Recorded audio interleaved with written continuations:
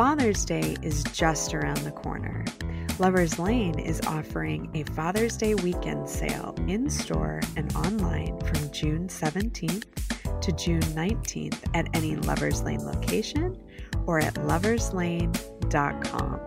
More romance, more intimacy, more often. Lovers Lane. Lovers Lane.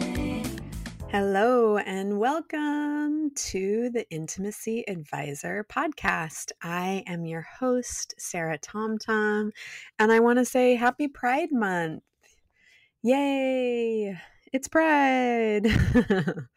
This episode, I want to explore the history of the word queer and diving into the ways that, for me, it represents the versatility, resilience, and trailblazing spirit of people who live their truth despite the homophobic, transphobic, misogynistic culture we've all been raised in. Words are powerful, and this one has a lot of baggage around it. It's got all the feels. Some people, like me, love it. Some find it offensive.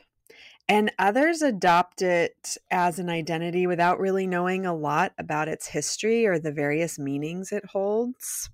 So the word queer and the concept has really evolved. And that's the interesting thing about language. It is fluid. It changes. New words get added to the dictionary every year. Definitions of words change all the time to reflect cultural changes. And queer has been on a journey, my friends. So the term queer shows up for the first time in Scotland in the 16th century, and it was used in the context of describing sexual perversion. And it wasn't until 1894 that the word queer is thought to have been used in relation to a person's identity, and this was during the trial of Oscar Wilde. So Oscar Wilde had a lover, and his father, the Marquis of Queensberry, detailed his disgust at Wilde's relationship with his son in a letter, in which he refers to Wilde and other homosexual men of the time as snob queers. From here, the term starts entering circulation in England and eventually in the United States. And there is a dictionary of slang from 1937 that notes queer is considered derogatory from the outside, but not from within. And this is where the issue around the term queer starts getting complicated. And despite the term's own history as a slur, many folks have claimed the word for themselves, for self-identification, and even kind of like internal recognition, reclamation. And that tradition continued into the era of Stonewall. Now, this is not to discount the really toxic usage of the term as a slur and its impact. But in the late 60s, many activists in the gay, trans, what we would consider now non-binary communities used queer as a reversal of its usage as a hateful slur. And the context around this is that in the late 60s, the police were cracking down on establishments that gay folks would frequent. At the time, there were laws on the books that limited the number of articles of clothing one could wear that did not align with their sex. There were all kinds of laws that criminalized gay people gathering together. And these laws were disproportionately targeting anyone who did not adhere to gender norms, such as drag queens and trans folks. And in this era, the term starts being used within these activist communities, people rising up against these unfair laws, as an insider term. The act of reclamation speaks to the struggle that so many people went through during this time. And the concept of reclamation, taking something that has been hurled at you as a slur, reclaiming it and making it your own, is about taking its power away. Despite the term's negative impact, there were always those that wore it as a badge of honor. But the mainstream use of the term was still derogatory, and it's why many gay men in particular who grew up during this era have never reclaimed the term. The evolution of the term queer really represents the struggle that so many went through during this time. And all of this really comes to a head during the HIV/AIDS epidemic of the 1980s.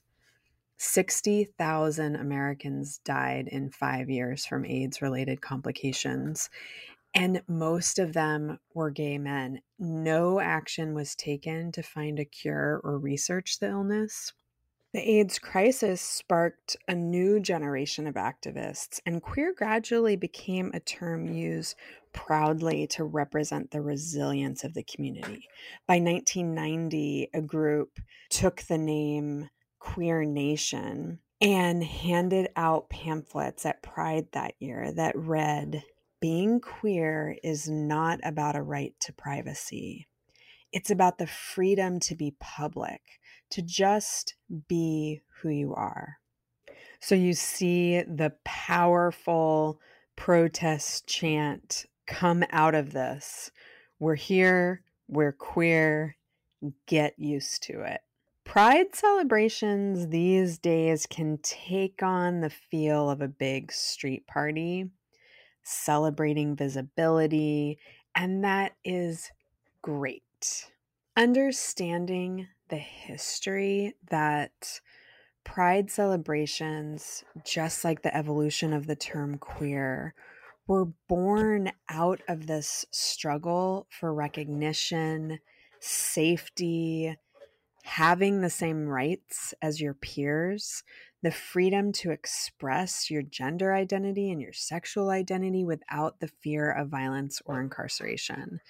And that is a part of history that I certainly hope that we don't lose as Pride becomes a really mainstream affair with corporate sponsors and every corporation under the sun, putting rainbows on everything. Because this journey, this progress towards equal rights, fair treatment, being able to live without fear of violence is still ongoing. There are many who live at the intersections of identities or in places where their safety is still very much at risk. And sometimes we can lose sight of that struggle. As for the word queer, for me, coming into my sexual identity, the word had an expansive quality to it. I'm one of those folks who from the get-go has identified as queer, and it just really fits for me. It feels like it has the spaciousness that I need to stretch out under. It gives me, my friends, my partners, the freedom to express our gender and our sexuality in a way that is not defined or confined exclusively by cis hetero norms. And we've reached a place now where many under the LGBTQ plus acronym call themselves queer as a more expansive umbrella term that offers versatility.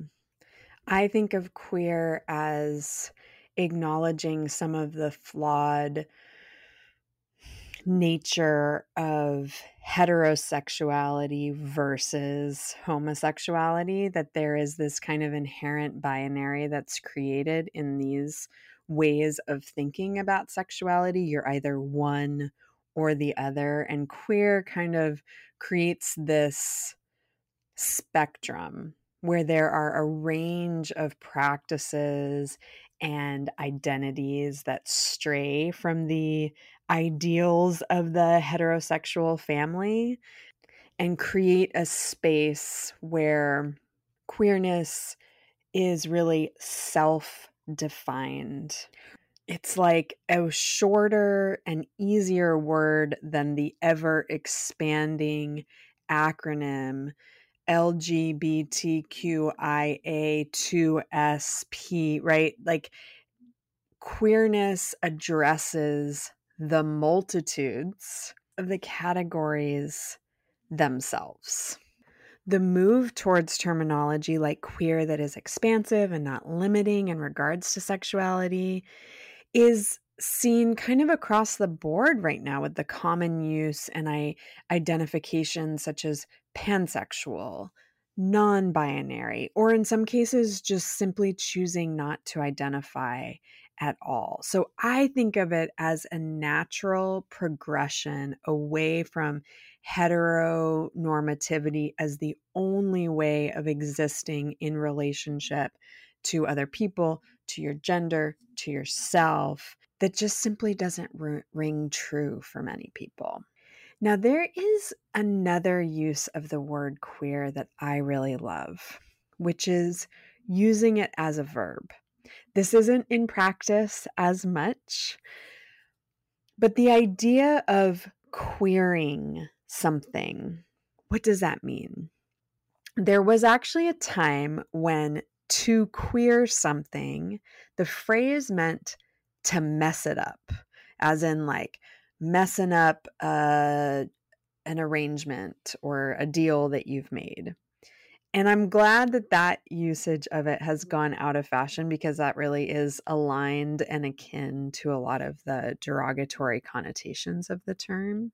Now the idea of queering something is choosing it, turning it into an action. This is kind of aligned with, if you're familiar with Bell Hooks and how she thinks of love as an action that you take, a choice that you make, an ongoing, active process.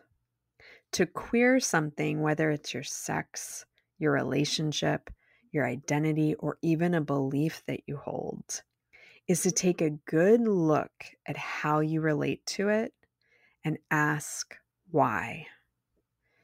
Do I engage in relationships in a service-oriented way because that is what is expected of me, or because that's how I really like to show up in relationships?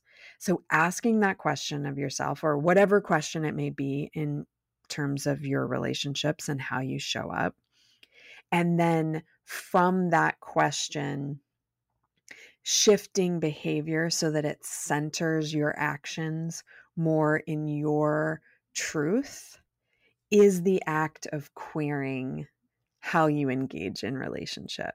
What do I really want to be engaging in? What makes me feel empowered?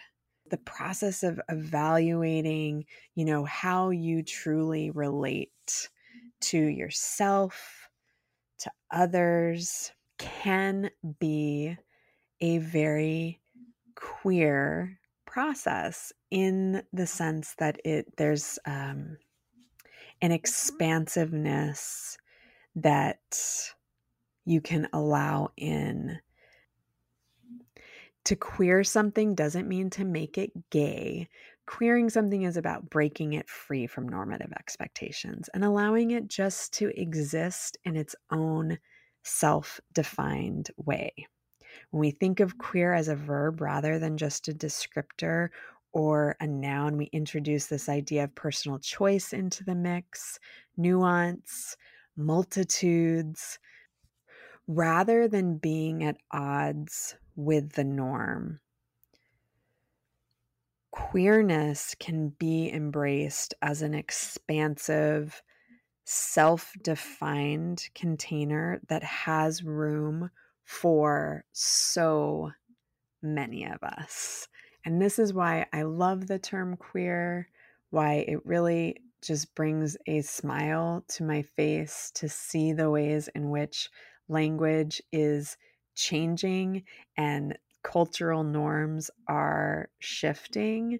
And I hope that this can be an invitation for all of us to just lean ever so slightly into our queerness so that our true desires, our true forms of self-expression can shine through.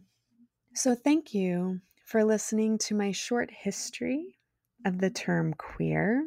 And next time, we are going to dive into my personal favorite sex act that I define as very queer, having a whole lot of queer magic sprinkled all over it, and that is strap-on play. So stick around for that in a little over a week. And as always, thank you for tuning in. You can find us at Intimacy Advisor Pod on Instagram and Facebook. You can find the blog at intimacyadvisor.com. And you can find all of your pleasure needs at loverslane.com. Until next time. Did you know that you can find all of your sensual and sexual product needs at Lover's Lane?